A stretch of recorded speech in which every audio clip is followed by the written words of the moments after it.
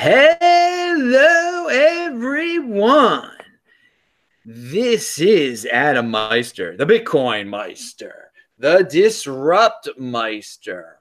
Welcome to the This Week in Bitcoin show. Today is July the 5th, 2019. We don't take an extra day of vacation here. No way. Strong hand, long-term thinking, be a unique beast. Value your wealth in Bitcoin. Having hype? Unconfiscatable. Okay, one Bitcoin. Offended by selling. You know all the things. Personal responsibility is new counterculture. Juan Galt is here. Phil Geiger is here. Chris Black is finally back in the house, baby. And he's going to be ripping it up in a second. And people will be like, why do you have that guy on your show? But he is an awesome marketing dude. But he's got some things to say. Anyway, check out all the links. They're all linked to below. And I want to say I've got a new shirt on yet again. And again, you check out these guys. They are linked to below. Lightning Hood. I mean, this is my first green Bitcoin shirt. Come on, dudes. Check it out. You can get shirts like this there. I mean, they sent me so many. It's awesome. And here, this hat too, a samurai hat. I mean, it's pretty cool. I don't wear hats, but you know, maybe okay. Okay, so let's jump right into it here. Bitcoin dominance been increasing. It's to me, it seems like and altcoins, it seems like there's some people that are throwing in the towel on these altcoins and they're just are coming back into Bitcoin. Chris, I want to start with you on your take with that. You know, it's like every time we have these conversations, we kind of group together altcoins, right? Like there's Bitcoin and then there's altcoins and then there's nothing else. Okay, which is a bunch of, you know, in my opinion, nonsense. I think that there's Bitcoin, which is the granddaddy of them all, and then there's some really awesome, innovative projects that are occurring that are both sort of completely divergent from Bitcoin, and some of them are sort of piggybacking on Bitcoin and on blockchain technology. Whatever your opinion of them, they're really strong, innovative technological innovations. Some of them are even inspiring new features of Bitcoin, right? So to me, there's that second stage, and then you've got a lot of other stuff, and even that stuff can be grouped into other stuff. And I do agree, like we're seeing like a lot of the stuff that bubbled up in the ICO phase of the last craze, you know, 2017 craze, sort of just falling off the map, right? Because a lot of stuff came about built on Ethereum that just it didn't have meaning, it didn't have substance, it had no technology, no ideas. The stuff that's still around, that's still important, is the stuff that has actual implications with technology. You know, new ideas, new thoughts, privacy. You know, DeFi. You know, there's all these different things that are really, really important. And I'm a firm believer that the price is very much detached from the utility or the potential utility of any of these projects. So I think price is important, but I don't think that it's tied more to emotion and to mania than it is to the actual potential usefulness or importance of the technology. Okay, so you know that there is there are top tier altcoins out there, basically. That's the way I say it. There are some ones that are going to survive. And so you say that the nonsense ones, the bottom tiers, some of it's flowing back into Bitcoin now. But you're not seeing price reflecting utility in terms of, so you're seeing undervalued altcoins out there, a few. Yes, I think they're undervalued, but I think that in my opinion, like there is really no link between any price, including Bitcoin's price, and the actual utility of it. There's no reason that, you know, 6 months ago, Bitcoin's price should have been half of what it is right now. The utility of it has not changed, right? The actual function of Bitcoin has not changed in that time. You know, nothing has changed that has caused the price change. So all price changes in crypto are determined by human emotion, herd mentality, and mania. Okay, so then, I understand. I consider something that Bitcoin does. It's a safe haven. You don't consider that a utility, or I mean, no, sure I do. Okay. I do, but the ability of it to be a safe haven has not changed in the past 3 to 6 months to reflect the price change. When the price went from 3,000 to 18,000, there were some things that happened during that time, but nothing to cause a 6x. You know, nothing then to cause a 90% or whatever decrease. So price is completely detached. You cannot determine here's the moral of what I'm saying. You cannot determine the value of altcoin technology by its price. You have to look at each project on its individual technological and ideological merits in order to really understand them. You can't group them all together and look at the price. Yeah, I'm starting to get off topic with the safe haven thing because the environment has changed in the world, though. More people desire a safe haven, but you're saying Bitcoin is just as much as a safe haven. It didn't become a better safe haven. It's always been what it's been in terms of its safe haven ability. Well, arguably, it becomes more of a safe haven the more it's adopted, right? Okay. So, and I'm sure we'll get into this, but I think that the efforts to increase Bitcoin adoption have kind of stalled. All right, Juan, we have just put a lot on the table there. What do you want to rip apart there or add to? Yeah, I mean, I wouldn't go as far as to say that the price is completely detached from the value of the coins. There certainly is a lot of room for volatility and emotional kind of trading and all the hype and all the FOMO and all the fun that happens in crypto. But there certainly is a base, right? It's not like we went back to $300, even though the proof of work of Bitcoin was still, it was probably one of maybe the biggest computing network in the world 3 years ago, 4 years ago. And it was still like you couldn't take down Bitcoin, you couldn't push it over, right? There's certainly, better technology on Bitcoin today. But I mean, I'm looking at the stock market, kind of the market capitalization of a company like Apple, right? I'm not sure exactly how much it is, but it's about a few $100 billion, right? So Bitcoin's market cap right now is $200 billion, and it's not even as big as Apple, right? So, and that's Apple. Apple is a giant, right? It's an empire. So some of these altcoins are maybe not worth more than Apple, right? I think when they do, the price should reflect that, but we do have things to compare their value against. And I do think that the market response, even though it is certainly slow.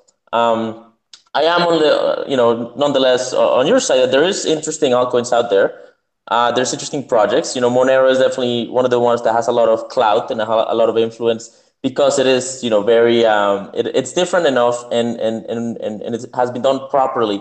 So people really appreciate it. It has a kind of gravitas, right? The thing is, like, Bitcoin is not it's not a stock. It's not a corporation. It is a store of value, and store of value is a lot more valuable than things like payment networks, right? If you stack Visa, MasterCard, and PayPal's market caps, right, of their stock, it gets to about $1 trillion, but the market cap of gold is about $8 trillion. And so it doesn't matter, right? Some things are more valuable than others, and Bitcoin right now has that sort of store of value, gravitas, and I do believe it will reach payment processing sort of medium of exchange status. But it's really hard to do that when you don't have stability in the currency. So that'll probably happen when we plateau, when we finish, going super parabolic and we start to stabilize. Then it'll really kick in because now you won't have to swap it and exchange it and stress about the volatility. All right, I want to go back to one of the original points I put out there with the altcoins, because you do know about altcoins, Juan. Do you see this trend continuing, that the lower tier ones people are going to throw in the towel and get into Bitcoin? Is that one of the reasons Bitcoin's been pumping lately? I mean, I've been throwing the towel on a few. Like, I capitulated on my altcoins about a week and a half ago, 2 weeks ago. Okay, I still have some, but like I definitely capitulated. If you look at dominance chart on Bitcoin, there was it was 85% ish for a long time. In around 2017 February, it just plummeted. It was right? because of Ethereum. Yeah, it was because of the scaling. Right. Debate. Yeah. Right. The scaling debate and Ethereum went parabolic, and that was kind of like that was the big alt season, right? A lot of altcoins pumped with it. Ripple pumped with it, and then the altcoin market as a whole pumped with it as well. And that's the white line if you're looking at the CoinMarketCap.com dominance chart. And we've been sort of oscillating, but there's definitely like a kind of bull trend in dominance happening, and I don't know that's not necessarily a lot of new money coming into the market. That's like money coming back from altcoins into Bitcoin. I do expect that to continue to happen just because store value is it's just a different animal, right? Like you don't simply come up with a store value company or project or solution. That's not how it works. It's not a product of capitalism or entrepreneurship so much as is kind of like a natural phenomenon, right? Like people will trade gems and seashells, right? And it's not like somebody was like, I want to start a seashell money company, right? Like that's not how it happens, I don't think. And so I think yeah, I think altcoins will be here with us till the rest of time, and tokenizing things is there's a lot of interesting stuff about tokenizing art, and there's coin currencies, right? Like people are not going to stop creating money now that we figure out how to create money out of thin air, but for something to actually attain the valuations that Bitcoin has, or even like Ethereum has, I mean, that's not arbitrary anymore. And I think the veil, like the veil of altcoin hype has taken a serious some serious damage over the last 3 years, because people that actually go and play with these things and like use them and stuff realize that it's play money and nobody accepts it. And I think it has more utility in certain aspects, like like stock trading and collectibles. Maybe some other stuff will come. I mean, I don't want to rule everything out, but that's kind of where I'm at. Let them keep on innovating down there. Bitcoin is the next Bitcoin. You said something very interesting, that the Bitcoin is a store of value coin, and I agree with that, and that you really can't create a store of value coin out of thin air. So no one's gonna. Some people aren't gonna like hearing that. See yesterday's show, but Phil, what's your take on all this? What's your take? There's been a lot thrown out there now. Altcoins, Bitcoin store of value. Take it away. Yeah, so I've spent the last few years really trying to define a good explanation of why we're seeing Bitcoin grow in value. And I think the best, most clearest description I have is that Bitcoin solves the problem of inflation by increasing in decentralization over time. So Bitcoin, from my perspective, is the only asset that we've ever seen that is actually not currently possible to manipulate the supply. And as a result, people are trying to find a place where they can store value in an asset that isn't going to be manipulated. So we're finding that Bitcoin is just increasing in magnitude over time. And since Bitcoin's supply is totally fixed, the only thing that really matters is demand, and demand is measured by number of users as well as the amount of value stored in Bitcoin. So we see these parabolic spikes and crashes, I think, because it's sort of like tidal waves of adoption, hitting up against this completely immutable supply of coins. So yeah, I mean, I think Bitcoin is sucking all the oxygen out of the room. Altcoins will be around for a while, but I view them as a form of inflation, and so I personally will never be converting my BTC into any altcoins.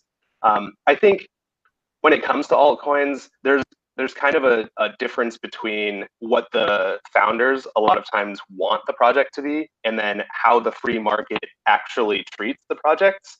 And since they're trading internationally on these different exchanges, and they're priced against BTC or against other altcoins, what we're seeing is that over time they're actually decreasing in value. Whereas for Bitcoin, time is one of its strongest value propositions. Like as time passes, the thing just gets more and more value. Yes, long-term thinking for Bitcoin. It just keeps on deferred gratification. Now, pound that like button also, people. And Casey Wittern sent $5. Meister, love your show. Keep doing what you're doing. Yes, I will, Casey. Every single day. Pound that like button. Chris, I want to go back to something that you said before, because I know you like Ethereum, and I am not an Ethereum hater. Like some people are just like, oh, it's a scam. It's this. I mean, clearly it's not a scam. And there's a lot of innovation going on, and there's kind of cool things you can do with it now. You mentioned DeFi. I think a lot of people throw that term around just as a catchphrase, just to promote their businesses or some coin they're gonna promote soon. So how close are we to that really being real? I mean, well, DeFi, decentralized finance, is real in that it exists. I mean, there's some amazing applications that are now available on Ethereum, and other places too, which I haven't really explored yet, admittedly. But I can tell you right now that on Ethereum, the future of banking is being created. The future of finance is being created on the Ethereum platform right now. Whether or not it stays on the Ethereum platform is a different story. But the ideas, and this is the most important part, there's the technology side to all this, and then there's the ideological side to all this, coming up with these ideas. The ideas that are being come up with by things like MakerDAO and by groups like Compound Finance, and by, there's all these different ways that you can now leverage your money. You can get interest on your money. And it's one thing to look at these projects as end all be all, just unto themselves, but it's a whole other thing to look at these projects and imagine in 5-10 years what they're going to look like, and how they could be adopted in different ways, even outside of the Ethereum platform. Even ignore the fact that they run on ETH currently. What could they look like if they're adopted by, the broader finance industry? So DeFi is very real. It is happening. And I agree with you. Like, there's a lot of people, just like with any term in this industry, that are, that's being abused and used in inappropriate ways. DeFi is real, and it's in the very nascent prototype stages right now, but it's really important to look at all of these projects, every altcoin, not just as what it is today, but for its future potential. And just one thing, like, that's really important distinction, because when I look at these projects, I'm not just looking at them as investments or as, will my money 10x in 5 years? I'm looking at these things. I have a much broader level of interest as to how all of this is going to change the world. And that's why with Bitcoin specifically, I'm a staunch Bitcoin supporter, but I'm also a very harsh Bitcoin critic when it comes to making sure that it stays globally accessible and really hits its fullest potential as a peer-to-peer digital currency. All right. Now, what did you think? Phil brought up a very interesting point about altcoins, that sometimes the founders want to go in one direction and everybody else takes it in another direction. Do you see that happening a lot? I mean, people who just want it to 10x, basically. Yeah, of course. Yeah, I mean, it's especially the coins. A good example, I'm a big fan of a project called Nano, which in my opinion is, and I'm not trying to shill it, I'm just using it as an example, but I think is a great alternative idea to Bitcoin in the way that it considers decentralized currency. But it came out of the gates in 2017, and it has a really awesome dev team that's has a bunch of great ideas. Shot from like 25 cents to $35. Had a exchange hack, third-party exchange hack that killed the price. Dropped back down to like 75 cents. And in the eyes of anybody who's looking at this as an investment, it's like, well, who the hell cares about Nano? Like, the price is crazy. It's sitting at $1, and like, but in my eyes, I see, wow, this is a great idea. This is like the technology, the idea there is strong, and it's worth a lot more than Dentacoin or other garbage coins that are sitting at the bottom of CoinMarketCap. But in that regard, the people who buy it and sell, the speculators, the investors, can drive the price wherever the heck they want. It's completely detached from the value of the idea and the value of the technology and where it might head. All right. Now I want to go, Phil. I had to let you. Do you have something to say about DeFi at all? I thought you might. I think it's going to be really hard to build decentralized finance on top of platforms that inevitably centralize over time or are not strong stores of value. So I think the concept of DeFi sounds nice. I think if it's going to happen, it needs to be built on a rock solid foundation of the strongest store of value. And it's just going to take longer than what maybe some of us want to see. I kind of view Bitcoin as basically like a foundational reset of the global economy.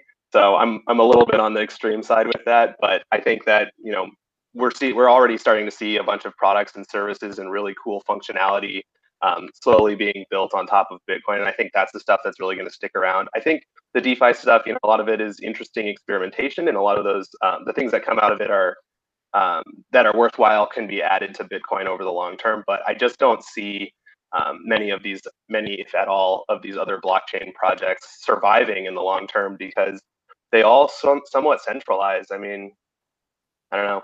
Yeah, that's just where I'm at. That's my issue with some of the DeFi. It's built on centralized, so it's anyway. Juan, do you have any thoughts on the DeFi thing? I wasn't planning on asking you, but I thought you might have something. Your sound is off, or your Sorry. Yeah. Now you're good, I think. Nah, sound is it's something with your mic. Let me just comment fast. Well, yes. Okay. On the decentralized versus centralized concept, it's really important that we all remember there is no such thing as 100% decentralized. If you look hard enough, you will find centralized aspects of Bitcoin. There's no such thing. It's a sliding scale. Decentralized is a hypothetical that lives over here, and completely centralized is a hypothetical that lives over here. Every cryptocurrency lives on this spectrum. Bitcoin is arguably the most decentralized form of money, of cryptocurrency, of everything that we're currently aware of.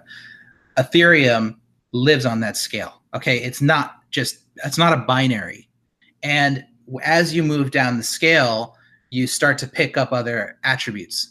Speed exists farther away from Bitcoin. Bitcoin is super decentralized, but it gives up speed. It gives up efficiency. It costs more to use. And there are projects that are playing with how much decentralization do we actually need to be secure? And is it worth the pickup in speed? Is it worth it to have a slightly more centralized cryptocurrency that's actually usable by somebody who has a phone in Kenya that wants to send money instantly to somebody in Europe for $0? Let's talk about Libra then. Let's talk about Libra. What do you think about Libra? Chris? Libra is because that's going to be easy for some African dude to use, most likely. In theory, that's what they're marketing it at. But it is. We haven't really seen it in practice yet, and if it is being built on blockchain technology, even if it's centralized, it's going to have certain aspects of inefficiency, right? So what we don't know yet is what that's going to look like. We don't know what transactions are going to cost. We do know that it's going to sacrifice privacy in a big way, and at first glance it looks to have all the worst parts of it's blockchain with everything good taken out. Right? So that's really what it looks like to me. I don't see benefits to it, and I am in conflict with when I see like Joe Lubin, who's one of the co-founders of Ethereum, tweeting that he thinks this is great, the more the merrier in the blockchain space. To me, that's blasphemy, because the way I see this is there's a huge potential that global adoption, if Libra actually gets out there, it can take place. And there's a great chance that people will just go for the easier, quicker, more seamless solution, because that's historically all that people have ever done. And we're in the minority. We always have to remember we are in the very small 1% minority of people that actually care about decentralization, about censorship resistance, about privacy. And if you need proof of that, just look at how many people use Facebook, Google, Twitter, without even thinking about it. They're sharing personal information. The world does not care about the things that we care about. So we need to remember that as Libra rolls out, there's a huge potential that people just go for it and sort of ignore all the stuff that we're doing. So we have to be conscious of this as we go forward. All right. We're in the 1%, dudes. Pound that like button. Juan, okay, your thought, you've got stuff to say. Yeah, let's see. Can you hear me now? Yeah, you're great. Great. So finance is a very complicated thing, right? There's all kinds of derivatives and betting kind of arrangements, right? There's stocks, there's equity, there's organizational structures that happen, right? There's different roles within organizations. There's companies that are massive and companies that are very small. I agree with. Sorry, I forgot your Chris. Chris. Okay. Phil, I agree with you, Phil, that it has to be built on a strong foundation, because the thing that you're molding with cryptography is the money itself, right? So you wouldn't create a currency, a startup currency, in order to create a complex sort of contract that you're going to end up settling against the dollar anyway. So I think I agree that capital and that talent and that discovery is going to have to move to whatever is the broader currency. And maybe that's Libra coin. Maybe Ethereum will gain adoption. Maybe it's going to be Bitcoin. I believe it's probably going to be Bitcoin. I think some stuff is going to be built on some of these big networks. I mean, Ethereum is a giant, right? So I think that's kind of where I'm at. But at the end of the day, right, somebody was saying recently that whenever there's a big depression or recession, the price of things crashes, but the human capital and the infrastructure that's been built remains, and it's just cheap, right? So you can buy it at cheap and move it somewhere else, right? And so all the experimentation that's happening in Ethereum, if we're in a kind of if we're betting that it's not going to go, that the prices aren't going to go that well, that talent and that experimentation has been done, and it'll move somewhere else if Ethereum goes down. But yeah, I mean, I do believe that complex finance will come to crypto, and stocks and equity are not going to stop existing. It's a very valuable function of the marketplace. So this sort of anti-tokenized companies sort of attitude that a lot of maximalists have is, I mean, I understand it, but it's fundamentally irrational, right? Stock exists, equity exists, and people like to trade it. All right. One question for the group, if you don't mind, Adam. Please. If I guess a question I have is regarding decentralized finance, the vast majority, I think we can all agree, like 90+% of innovation, of development in the field right now is Ethereum, is happening on Ethereum. Developers learn Solidity. They go and work on Ethereum to be part of that dev community. And there's a lot more people developing on Ethereum platform than on Bitcoin or any other platform. If we can all agree on that. For DeFi. Overall, yes, and for DeFi, yes. Well, no, there's more people developing on Bitcoin than Ethereum overall. Okay. There are more people working on all sorts of stuff on Bitcoin than Ethereum. Ethereum's, I mean, I can give you that there are more DeFi people definitely working on Ethereum, but when I say developing on, I mean developing on blockchain, on chain. So if you're talking about businesses that are sort of, buying, selling markets, like that's one thing with Bitcoin, but I'm talking about developers, tech nerds who are sitting there coding. And that's something that was not the point of my comment. My question would be, yeah, we can debate that later. My question was going to be, why with DeFi is everybody developing on Ethereum, and why isn't any of this stuff happening on Bitcoin? Like, why aren't there? But if Bitcoin is capable of smart contracts and of doing everything that Ethereum can do, why is everything, all that development happening and this burgeoning industry occurring on Ethereum? Because that's what Ethereum was built for. I mean, it's programmable money. Bitcoin isn't that. Bitcoin requires a second layer solution to do that stuff on top of it. I mean, that's my take on it. That Ethereum is built for that kind of experimentation, and I mean that's why the ICOs got built on that. You could build ICOs on top of Bitcoin, but it would be on top of a second layer solution. That's my take. So I mean, I'm saying that's a positive thing for Ethereum, that it is more so programmable money at the base layer than Bitcoin is. But okay, that's I shouldn't. I'm the host, but I want to put that out there. Yeah, Phil. Something like, first of all, just a couple topics ago, we talked about the sliding scale of decentralization. It's really, really important to use time additionally as a metric. So you need to look at decentralization over time. So when I look at decentralization over time for something like Ethereum, I see them. I see like Infura nodes getting pretty massive. I see them kind of announcing ETH 2.0. It doesn't look to me very decentralized. And then in regards to the developer comment, like I actually do think that there are probably more people developing on Ethereum than Bitcoin. At the same time, I think that that's way more malinvestment. I think it's a lot of time, energy, and resources that are being devoted to this. I think Ethereum's kind of a product. And I just don't see it lasting, another 5 to 10 years. Whereas the opposite is kind of true with Bitcoin. Yeah, there might be fewer people building products on top of Bitcoin itself, but Bitcoin's value proposition is that it solves inflation, and it's continuing to solve that problem by increasing in decentralization over time. So, I mean, yeah, maybe there's more developers on Ethereum, but what value are they creating? Like, I haven't seen anything. And I guess my question was like, why are they going there? Is it just better marketing? Is Joe Lubin paying them each $5 to join Ethereum, or are they actually seeing more potential in the technology for that particular purpose? And is it possible that that technology serves a purpose that Bitcoin simply can't provide right now, which was Adam was alluding to this, like the technology of Bitcoin is not capable of doing certain things that Ethereum is capable of doing. Yep. And Ethereum is capable of doing it. Ethereum wouldn't be here if it didn't go through the steps that it's taken to get to where it is right now. Sure. So again, like, you know, we all are in love with decentralization. I'm in love with decentralization. I'm a total liberty geek. You know, I don't want anybody touching my money. I don't want to be censored. I don't want to be confiscated. You know, I don't want anything like that. But at the same time, I recognize that to achieve certain things as a society, we have to look at that sliding scale. And not everything we do can be on the fully, completely decentralized to the point of inefficiency realm that Bitcoin is at. You know, so I'm totally with you guys. Is, you know, if I'm putting my money somewhere, it's going to be in Bitcoin. It's going to be safe there. It's going to have the benefit of the network effect.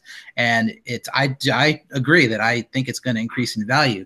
But I also see tremendous potential in these other projects that are bubbling up. And I think there is zero chance that in 10, 20 years that Bitcoin is the only blockchain-based cryptocurrency in the world. You know, I think that there's zero chance, for the sole reason that anybody who has an amazing idea can come up and create one and can, you know, and again, it won't have the Satoshi effect. It won't be decentralized to the point of godlike, you know, but it will have a high level of utility, and the world will want to use it. You know, so because the world, again, is not looking for Satoshi. The world is looking for utility. So will it, in 10 years, though, will it be the only store of value safe haven coin? Chris? Because you, I mean, no. I agree. No, you say, because I agree in 10 years, there will be plenty of other coins. There'll be plenty of top tier coins, and anyone can create a coin anytime they want to. That's the beauty of this revolution, that, I mean, you can create anything, but will it be the unanimous store of value safe haven asset coin at that point? You know, to be honest with you, the easy answer based on what we know today is yes. Yeah. Because we can't see the future, and we've never been able to see the future, you know, and none of us 20 years ago knew or thought that we would have a supercomputer in our pocket at all times. You know, I'm talking about the phone, not the other thing. Yeah. So, like, you know, it's like you just don't know. You don't know what's going to happen. Now, theoretically, in theory, yes, I think like every Bitcoin has the best chance. I think in the history of humanity, Bitcoin represents probably the greatest achievement in the financial history of humanity. You know, as far as like people creating money that is owned by people, no governments involved. But at the same time, you know, looking forward 10 years, like, it's so difficult to say, you know, and at the same time, we don't know, you know, and like, you know, I don't like going down this road a lot, but like, for instance, we don't know what's going to happen with Satoshi's million Bitcoins. We don't know, you know, there's all these things we just don't know. Like, and so to blindly move forward and to just ignore reality is not a thing I do. Okay. You know, so like, that's why I think, you know, we just really don't know. We have to hedge our bets. All right, I want the Halving Show, who's got a great channel, and I love that he cares about the halving. We should all care about it. He sent 50 Norwegian krona. He said, "You're also welcome to stay at my place in Norway, Adam, anytime. Host and guide. New video out today." Dude, thank you. Thank you for offering me a place to stay. I loved Norway back in 2018. So, and thanks for the 50 Norwegian krona. I want to go back to Juan Galt here.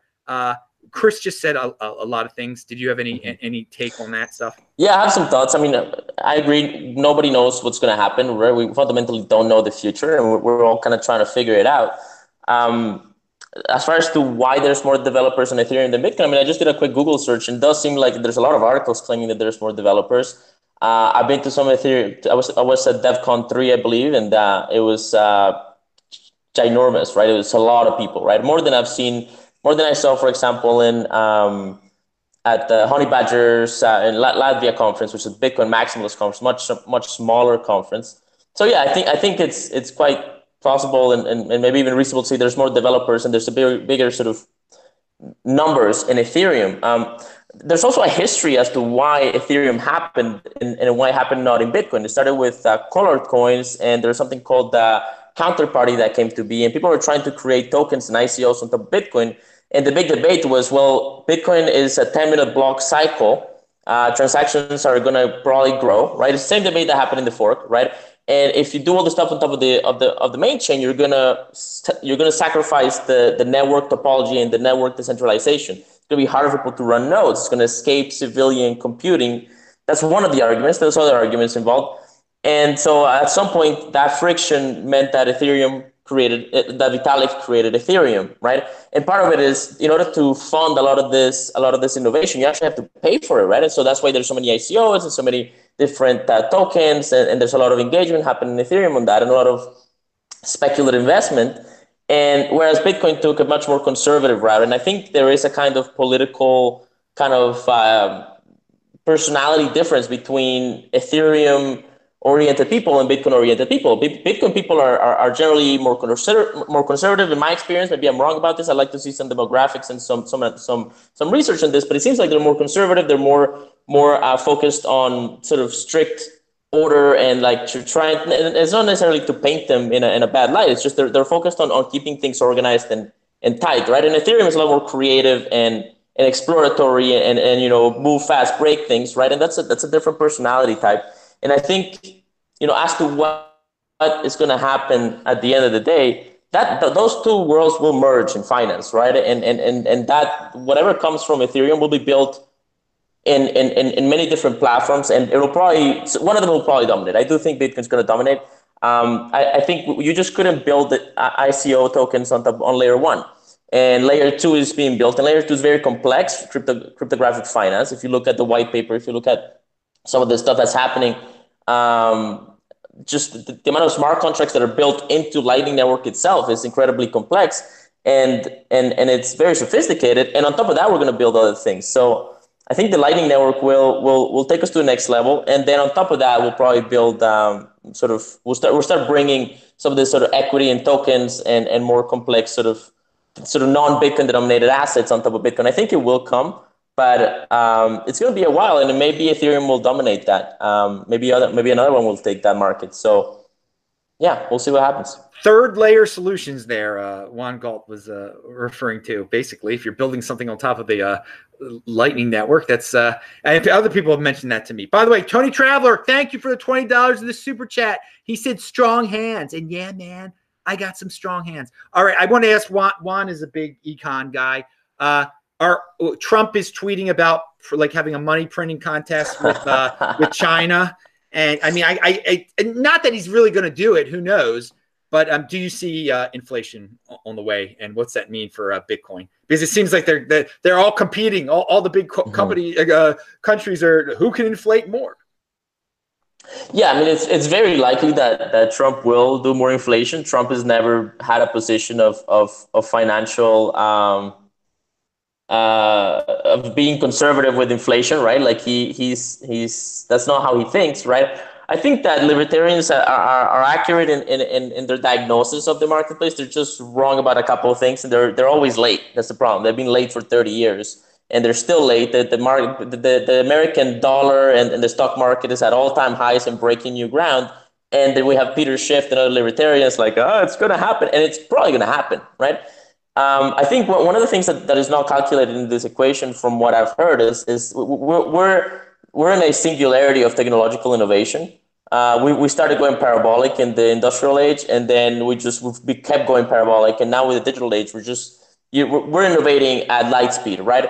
And that innovation creates new opportunity for people to be more efficient, and that efficiency improves the marketplace. And so as long as inflation stays below innovation, we can probably keep playing this silly game of inflation.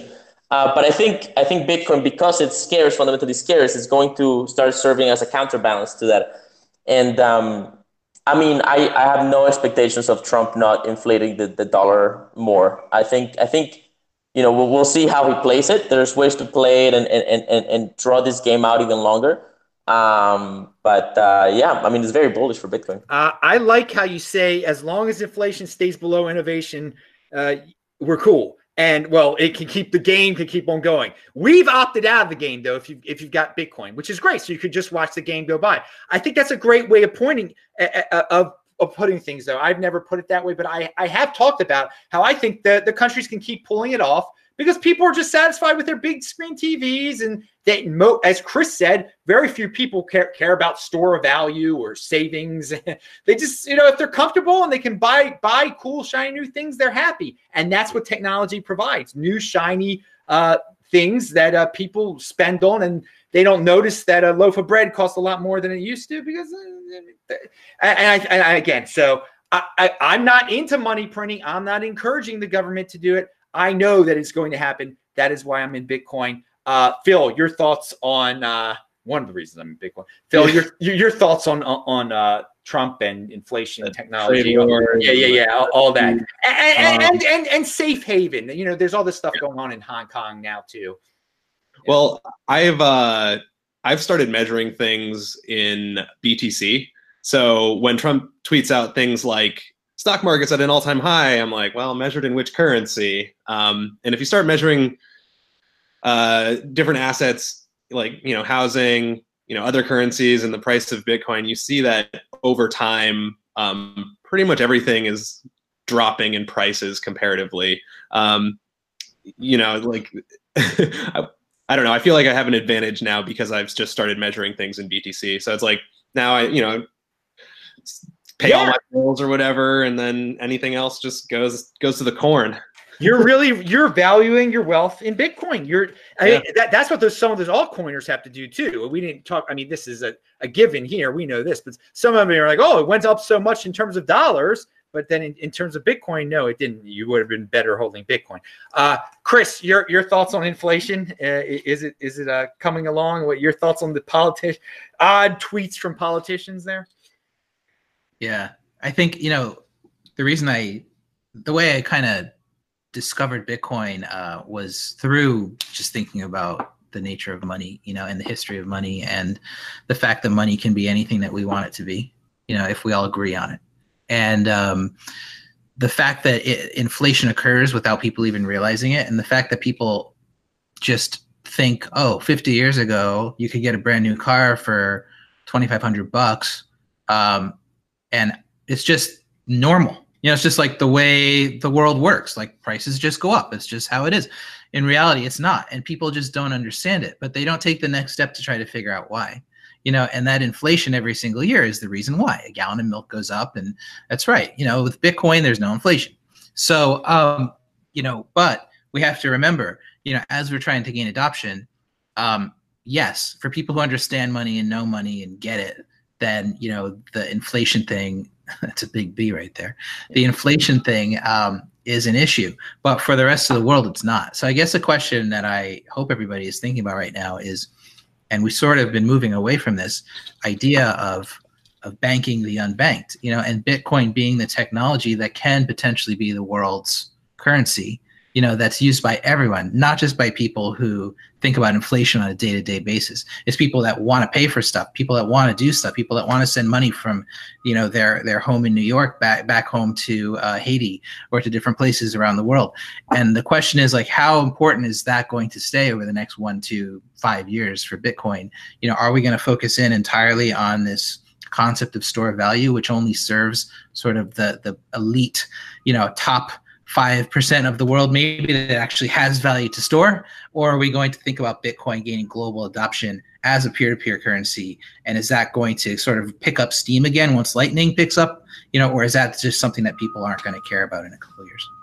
Well, I mean, I think the question is, in the present, do people want to spend crypto coins? And we're going to see that with Libra. I mean, it's going to be forced. People are going to, I think that'll be the test. That'll give you the answer if Bitcoin will need to pivot in that direction a little bit. I don't think it would. I think store of value is keep on moving on the trail that Bitcoin is on. And let the Lightning people work on the Lightning. And we'll see if people really want to spend Bitcoin, they'll spend the Lightning. They'll use Lightning Network. And if people really want to spend cryptocurrency, we'll see how big Libra coin becomes. But I mean, I get your point though. I definitely and this is the point that the B cashers bring up all the time also. So Right, and bringing up these points does not make me a B casher. I know. I don't Can I care try about the chat. But I do want to say, like, there's already proof in the world that people want to use cryptocurrency even if they're not using it. And all you need to do is look at Western Union.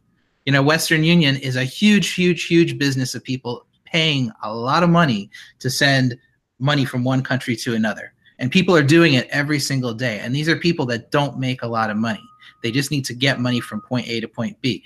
If they had a cryptocurrency that they could easily use, easily access with really super low fees to send anywhere in the world, bypassing banks, bypassing companies, they would use it. But they don't have one right now. Well, there's a lot of things that Bitcoin is better than Western Union already. It might not be easier to use than Western Union. That's when you're comparing Western Union and Bitcoin. Bitcoin is cheaper than Western Union. It's just that people don't have their hands on it, and it's bulky and complex to use right now. Well, the issue is when you receive it, you can't use it. That's the issue. You know, so when you receive it, you need to convert it to your fiat currency. So that goes back to the idea: if Bitcoin was usable everywhere to buy a sack of rice or a cup of coffee, and this does not make me a B casher, guys. This was the original kind of idea here. You know, if it could do both, would it achieve global adoption? Would the price go? Are you familiar with the website CoinDance? Coin.dance? Yeah.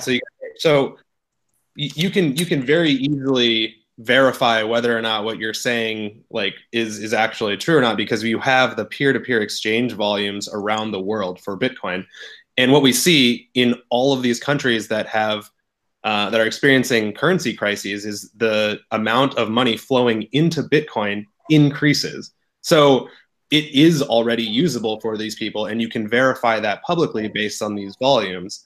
So this whole narrative about Bitcoin not being useful or being too expensive is proven false just based on exchange volumes around the world. So because it's not, maybe it's not used right now as the number one form of payment, but that makes sense as well. Like if I give you two currencies, if I give you $1 and a Venezuelan bolivar, which currency are you going to get rid of first? Obviously. Bolivar, of course. Right? So that's what's known as Gresham's theory, where you get rid of your bad currency and you hoard your good currency. And I think that that's a pretty good description for why we see all of these exchange volumes in countries with really bad fiat currencies spike whenever their currencies start collapsing. Right. So it's useful when your currency is going to hell, right? It's useful when you're in Venezuela and you're not planning to convert your Bitcoin back to bolivars. Well, it's useful for me right now in the US because I believe that the US dollar is inflating way faster than what is officially, published. So the store of value use case, I think, is by far the most important, and focusing on anything else right now before this thing, has even reached 2 or 3% of the global population seems like putting the cart before the horse. This thing is in the process of becoming money. It's not money it is money, but it's not being used daily for transactions because there's a weaker currency that you want to get rid of first. That's it's really funny. Juan. Yeah, it's really funny because back in the day, there was sort of an effort to get Bitcoin adoption. Like many old Bitcoiners, we went and to merchants and hey, accept Bitcoin, right? And had an app and everything. I tried to do it in Toronto, and a lot of people have done this. And the currency aspect of it hasn't caught on, and it hasn't caught on in retail, in brick and mortar, because A, there's ease of use questions, B, there's volatility, C, there's a learning curve. It has caught on the internet. I buy a lot of things with Bitcoin online. I pay for my SIM card, sort of phone data plan on using Lightning Network over Bitrefill and such. I buy domain names with it. I buy flights with it. So you can buy things with it. Here's the problem: if you're getting paid in dollars and you're accepting Bitcoin, and Bitcoin is your preferred store value, and so you're selling dollars, there's no incentive to sell Bitcoin to buy dollars to spend again if you're spending dollars to buy Bitcoin, right? But the moment that people start getting paid in Bitcoin is the moment that now that shifts, and the demand for medium of exchange is going to grow basically in correlation to how much people actually get paid in Bitcoin. And that means transactions need to be cheap enough. And that means that, the economy of Bitcoin has to continue to mature, like the crypto economy has to continue to mature. Well, you also have to start Now, measuring transactions in the currency that you're earning. So measuring transactions priced in BTC versus priced in a different currency, I would say. Sorry, go.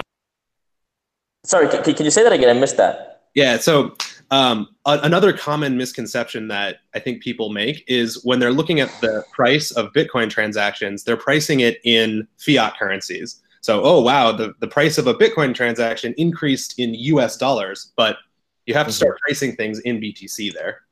Well, and even against dollars, like the $50, $30 transactions happened for a month in December of last year, right? Maybe 2 months, right? 2017, And, and ever since then, it's been about under $3, right, to get it in within 10 minutes, right?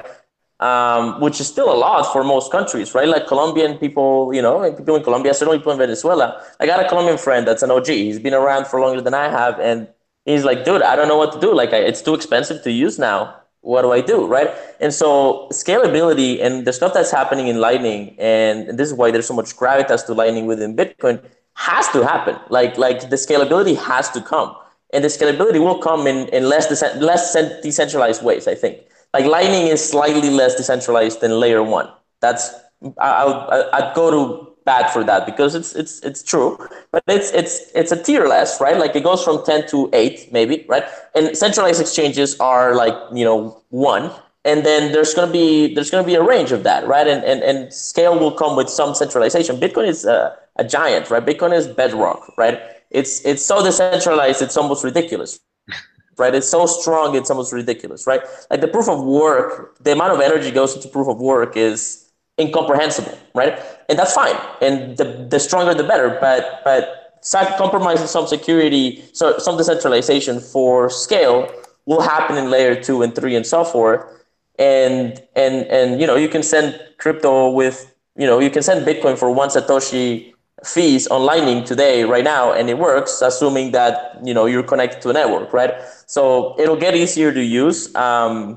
I think that's going to come, and it's going to have to come for Bitcoin to really kind of become dominant as a currency.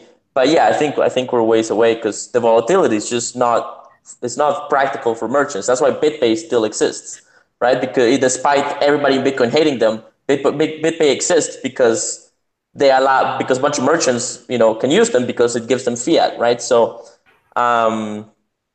yeah, we have to scale. All right. Chris, you had you wanted well, first of all, I wanted to say people ask to get paid in Bitcoin. That'll help. Nothing wrong with getting paid in Bitcoin. All right, Chris, you probably have some wrap-up thoughts on everything that's been thrown out there, because I know you tried to say something before, and you got to get out of here. Do you still have to get out of here pretty soon? Yeah. And really, I think what I've been hearing, it's been a great conversation. I think there's a lot of talk about the idea that like Juan was just saying, which I just picked up the Juan Galt thing, Juan Galt. I love that. It took me 45 minutes, but now I get it. So the idea that Bitcoin needs to potentially add slightly less decentralized features and layers in order to achieve maximal usefulness, which are going to be optional, I would assume, whether or not you use these layers.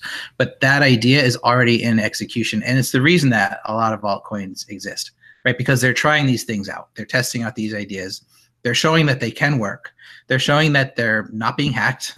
They're showing that they're capable of scaling, and that's the value in these projects. So when we talk about the next 10 years, we have no idea whether Bitcoin is going to absorb ideas from another cryptocurrency, whether another cryptocurrency is going to be a tag along to Bitcoin as a day-to-day spending vehicle. We just don't know what it's going to look like. But I think for us to ignore the rest of all the innovation that's occurring out there just for the sake of our investment, so that we can will our bag into growing in fiat value, is a mistake. It's fine to want your bank account balance to grow, but it's naive to ignore the other 99% of the innovation that's occurring, even if it's on a blockchain that you, in your brain for some reason, think is like an ugly girl and you don't want to look at.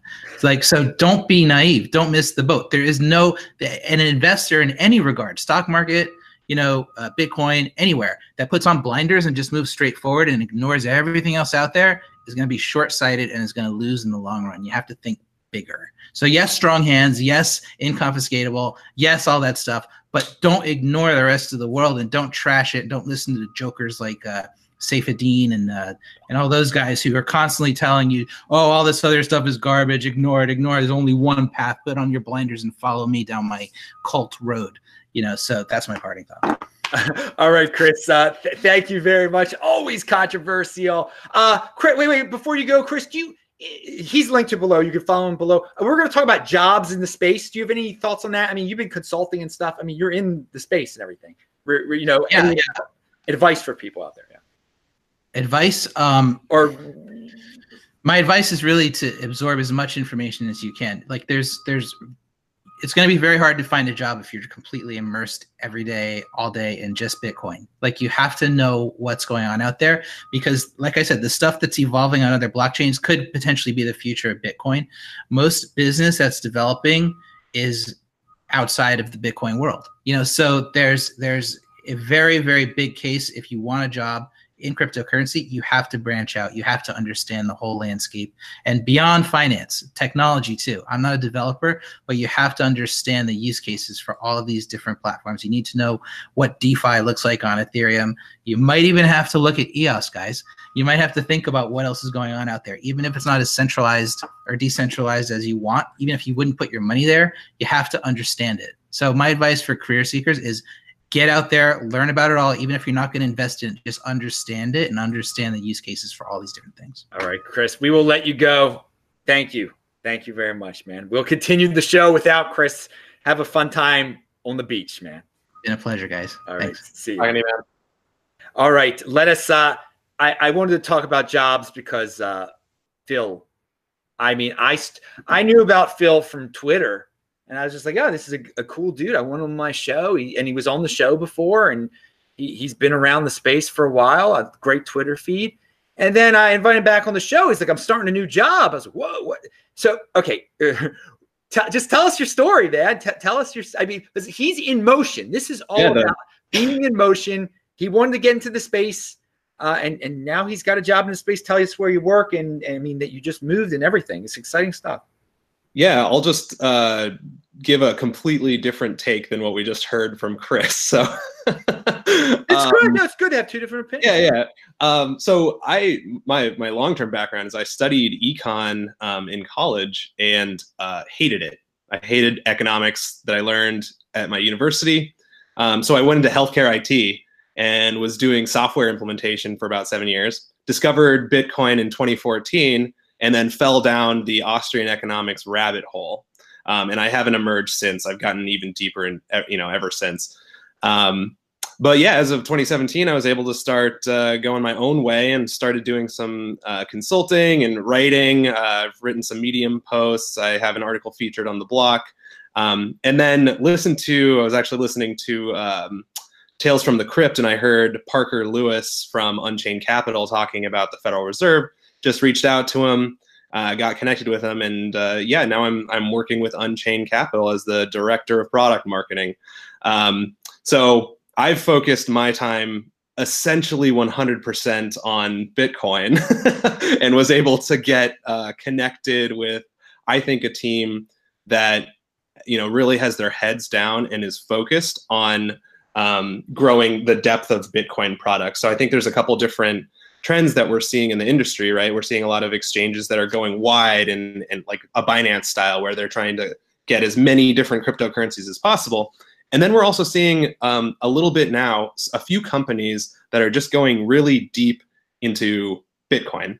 And I view Unchained Capital as one of those companies. They're a Bitcoin financial services provider. And all of their products are based on a foundation of multi-sig addresses. So it's really reimagining what financial products can look like, but all using some of the super strong native functionality of Bitcoin. So for me, that was super interesting. And I'm super excited about the long-term vision of, what a financial services company built specifically on Bitcoin can look like. So that's what drew me to them. Now it's not DeFi, it's just Fi with B. Which is great. It's BFi. They're not trying to pretend to be decentralized. And so I linked to there. They are linked to below. You're in Austin. You moved to Austin, or you're moving to Austin, Texas. It's linked to below. He's actually on their page already. You can see his pretty face on the page with all the other pretty faces on there and everything.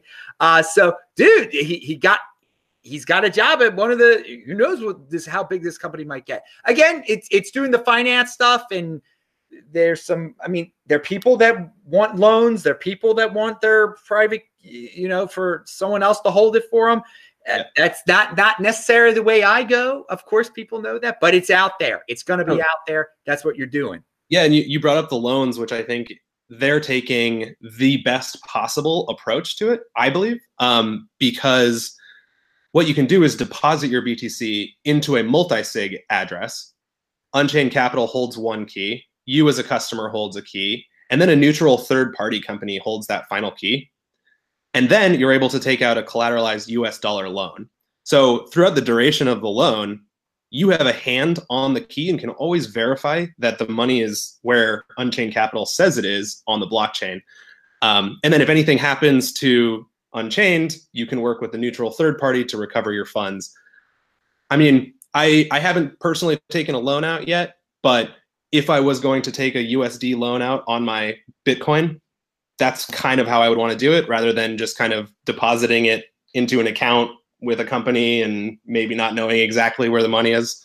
I think it's a risk-reduced approach. It's still obviously risky, but if you're trying to reduce your risk, that's the way to go. Now, this might be a little bit of a flashback for you. This is for my longtime viewers out there who watch this show every week. What would J.W. Weatherman be saying right now? I mean, there would be such a huge fight. But he's not on it. Sometimes things just get set up in ways. So he had some things to say about Casa, and I'm sure. Yeah. Yeah, and there's a lot of nuance here, and what I would say is that JW is trying to remain as anonymous as possible, and that's great, right? Good for him. He should. Not everybody is attempting to stay as anonymous, right? And in order to stay completely anonymous, you have to go full Satoshi and never move your keys ever again. So for those of us who are thinking long-term for things like, how am I going to pass my BTC on to my heirs when maybe they're not nearly as technical? I think that there's some benefit in having a Bitcoin specialist as part of your team. Unchained would never have control of your money, but they'd be there to work with a lawyer or to work with whoever you've given your second key with in the event of, something goes wrong with you. So, there's definitely a spectrum, and Unchained is not going to meet the needs of the most anonymous people with our premium products. That said, there are open source tools that Unchained created for people to just use for free without ever even interacting with Unchained. So, Unchained really recognizes the value of those anonymous people, also recognizes it's just, having a service, a financial service company is never going to be able to meet the needs 100% of those anonymous people. So free tools out there, check them out. All right. All these guys are linked to below. Pound that like button. Juan Galt, I want to ask you about, this is your job. You travel all around. You talk about Bitcoin. Mm-hmm. How easy is it for people to get these jobs and be a consultant, or any thought? And also, I wanted you to talk about that interview you did with the storage device company. Oh, yeah, we're talking about storage. Phil's talking about that type of storage, but you were talking about a competitor of Trezor. But that's a lot on the table right there. So take it away. Sure. Well, first, Phil, congratulations on this new job. Thanks, man. Yeah, that's great. And all the stuff you're talking about is fantastic. I think I certainly agree with you that financial services are they're definitely going to come to Bitcoin, right? Like banks, what are banks? Banks are really nice real estate and customer service, and then there's money and finance and stuff. And if we're taking over the money and then we're cryptographically creating these contracts, you're still going to need customer support, and it's still nice to have a nice couch to sit on and people to talk to that understand it, because division of labor, not everybody's going to become a Bitcoin nerd. And I'm actually doing something very similar. I have a company that I just founded in December. It's called BYO Vault, or Be Your Own Vault. So BYOVault.com. And what we're doing is I'm basically doing consulting, teaching people, creating educational materials that I'm going to be selling educational materials. And I think going down the route of sort of teaching inheritance and solving inheritance for people, and that's fantastic. I mean, you guys are taking it to the next level, doing loans, multi-sig loans. I think that's really interesting. Yeah, trust minimize finance, right? I think that's I definitely see that as the future of UX in a sense, right? Like there's two ways we're going to reach adoption. It's going to be like brain melting UX, right? Kind of the stuff that Casa's working on. And then it's going to be education and consulting and financial services. And so, more power to you. I'm going to check out the company. It's very exciting. Yeah, and the other thing that you mentioned, right, is like right now the US dollar loans are the major product, but there's a lot of ideas that we're playing with internally on how we can use this like multi-sig quorum to start offering additional products. So yeah, I think it's, there's always going to be a need for somebody to like help you out. I think, we're not all living up in the mountains. But, and good for you. Yeah. Yeah. Enjoy the mountains. It's beautiful out there. Very nice, relaxing. Yeah. All right. Yeah, that's great. I'm really excited about multisig. I think there's a lot of potential there that hasn't been materialized, and it's really sad. But I think it's in part because it's just so early, right? We just don't even know how early it is, right? Like trying to recreate contract law with cryptography, right? Like understanding law is difficult enough. Try to make it cryptographically verifiable and sound, just a whole other level. So it's going to take some time to bring functional contracts into cryptography. But I think it will happen, and it's really exciting area of Bitcoin. And I think it's much more interesting to explore it in Bitcoin than in Ethereum, because again, like it's like you're kind of on shaky ground. It feels. Yeah. Anyway, I'll check. Now you were going to say. I asked you about that storage device interview you did. Yeah. Well, yeah. I mean, this guy's reached out to me, and they have it's a new company called Engrave.io. They're doing a hardware wallet. It's a new hardware wallet device. We did a full interview for about an hour, and I just asked them some of the tough questions. I didn't know about them beforehand, and I don't know a whole lot more about them than the interview. I think the interview kind of speaks for itself. I asked all the tough questions, and I like that. I like their approach. It does seem like they're thinking about it quite deeply. They're adding things that I wish Trezor and Ledger had. For example, when you create a master seed, like when you create a backup seed on your Trezor, right, or your Ledger. It'll give you the words one at a time, and then it'll verify them, right? But there's no like there back in the day, there was wallets where you could like move the mouse around, and moving the mouse would add entropy to it. That's nice. That adds. I feel more comfortable with that. I believe that the random generation process on Trezor and Ledger are good, but it's nice to know that I can add some influence to that. That feature alone is very cool, right? They're gonna be adding other stuff. So I'm not like a fan. I'm not necessarily like a fanboy or promoting them at all. It was just kind of a conversation. And I think adding more hardware wallets and doing more research on more engineering and more innovation on crypto security is going to be a huge market going forward. They're also talking about inheritance, right? How to deal with inheritance, which is a fascinating problem. I'm very interested in that problem. And they're also talking about it, right? And it usually revolves around multi-sig solutions or Shamir secret sharing solutions, and then you have to layer legal sort of structures on top. That's cutting edge. That's what is the stuff that gets me excited. So that was. Have a look at the interviews on my channel. All right. Again, both their Twitters are linked to below, and you can find out all their info from there. They tweet it all out. Both these dudes are very much in motion, man, doing jobs in the space. I like that. Okay, I want to leave with. I wanted to just cover this. It's just like the exit question, and then we'll get out of here.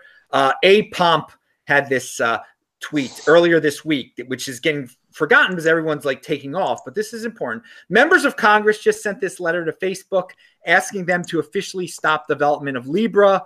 Wait till Congress finds out that they can't send letters to Bitcoin. Okay, we all understand the second part. We don't need to get into why Bitcoin is better than Libra. But what do you guys think about this latest development that Libra has gotten the official letter from Congress? Is it just a bunch of virtue signaling? Does Libra have everybody paid off already that this is going to go through? Phil, we'll start with you.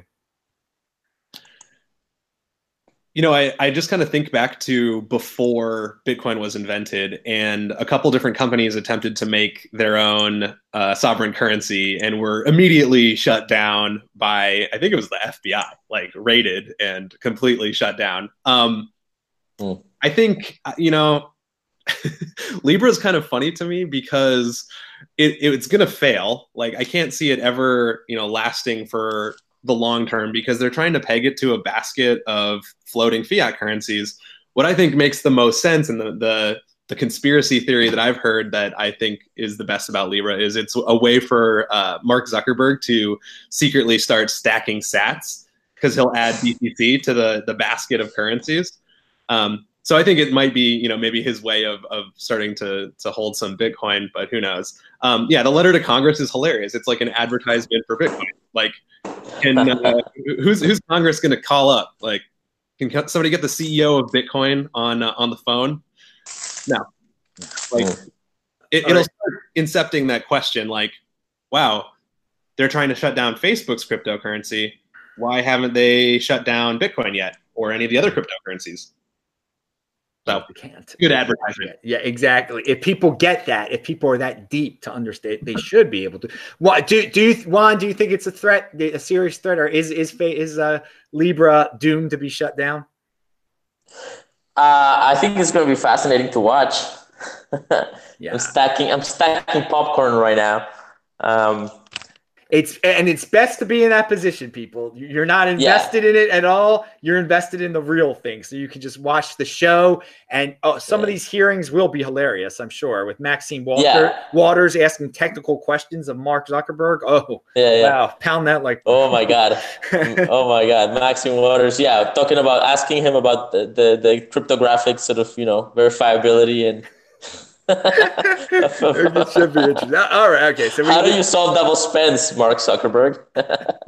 All right. So I think Facebook's coin is going to be. This is great. I'm excited because it means that you get a giant that nobody likes going up against financial bureaucracy that nobody likes, and it's going to be a collision that's going to be great for all of us. So I'm excited. Obviously, their coin is terribly dystopian, right? Like, Facebook coin is just the most dystopian thing I could imagine. Like, it's beyond my worst nightmares. So it's going to be interesting. Dude, this is a great way to end the show. The whole thing that you just said, that was great, guys. That sums it all. But I will give you guys some last words. Phil, do you have anything else to add? Thank you so much for being on today. Sure, man.